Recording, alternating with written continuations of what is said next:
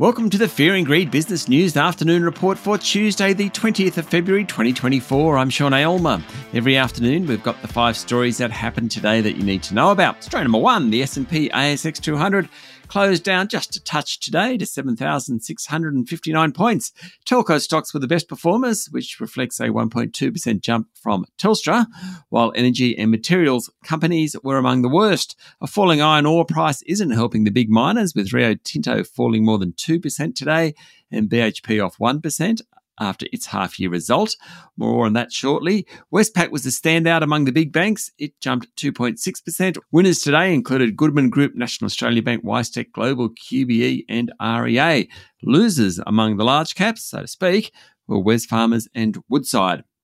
Story number 2, a bunch of earnings results out today. I mentioned BHP a moment ago. It's posted its lowest profit in 8 years after it cut the value of its struggling Australian nickel and Brazilian iron ore assets.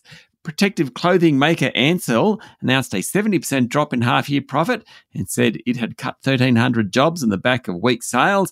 Another company suffering a COVID hangover, so Ansell is, because people aren't wearing protective clothing like they used to. Same deal with Sonic Healthcare. It today reported a 47% drop in half-year profit.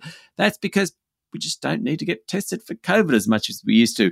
KMD Brands, which owns Rip Curl and Kathmandu, isn't having a good time of it. Its sales were off 15% in the last half of 2023. Metal recycling company Sims was among the worst performers on the ASX today, down 10% after its half-year profit tumbled due to higher borrowing costs, lower trading margins, and persistently higher inflation.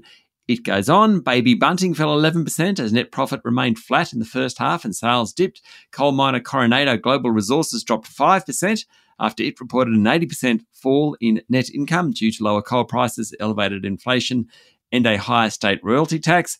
Tech company Megaport was flat after it swung to profit in the first half of fiscal 2024, thanks to strong revenue and drastic cost reductions. And finally, upbeat results from investment managers Hub24 and Netwealth Group push their shares between 5 and 6% higher. As I said, plenty going on in earnings season.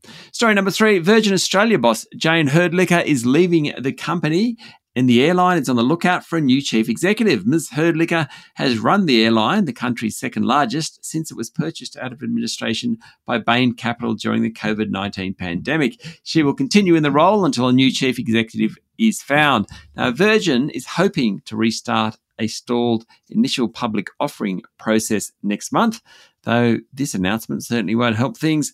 Bain bought the airline out of administration for about $3.5 billion. Story number 4, Star Entertainment's share price tumbled 20% today following yesterday's announcement that the New South Wales casino regulator is not satisfied the company has sufficiently overhauled its culture to be allowed to operate in the state.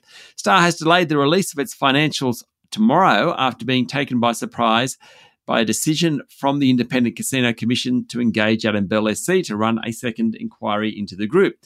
Star said it welcomed the chance for an objective forum to demonstrate it is suitable to regain its casino licence.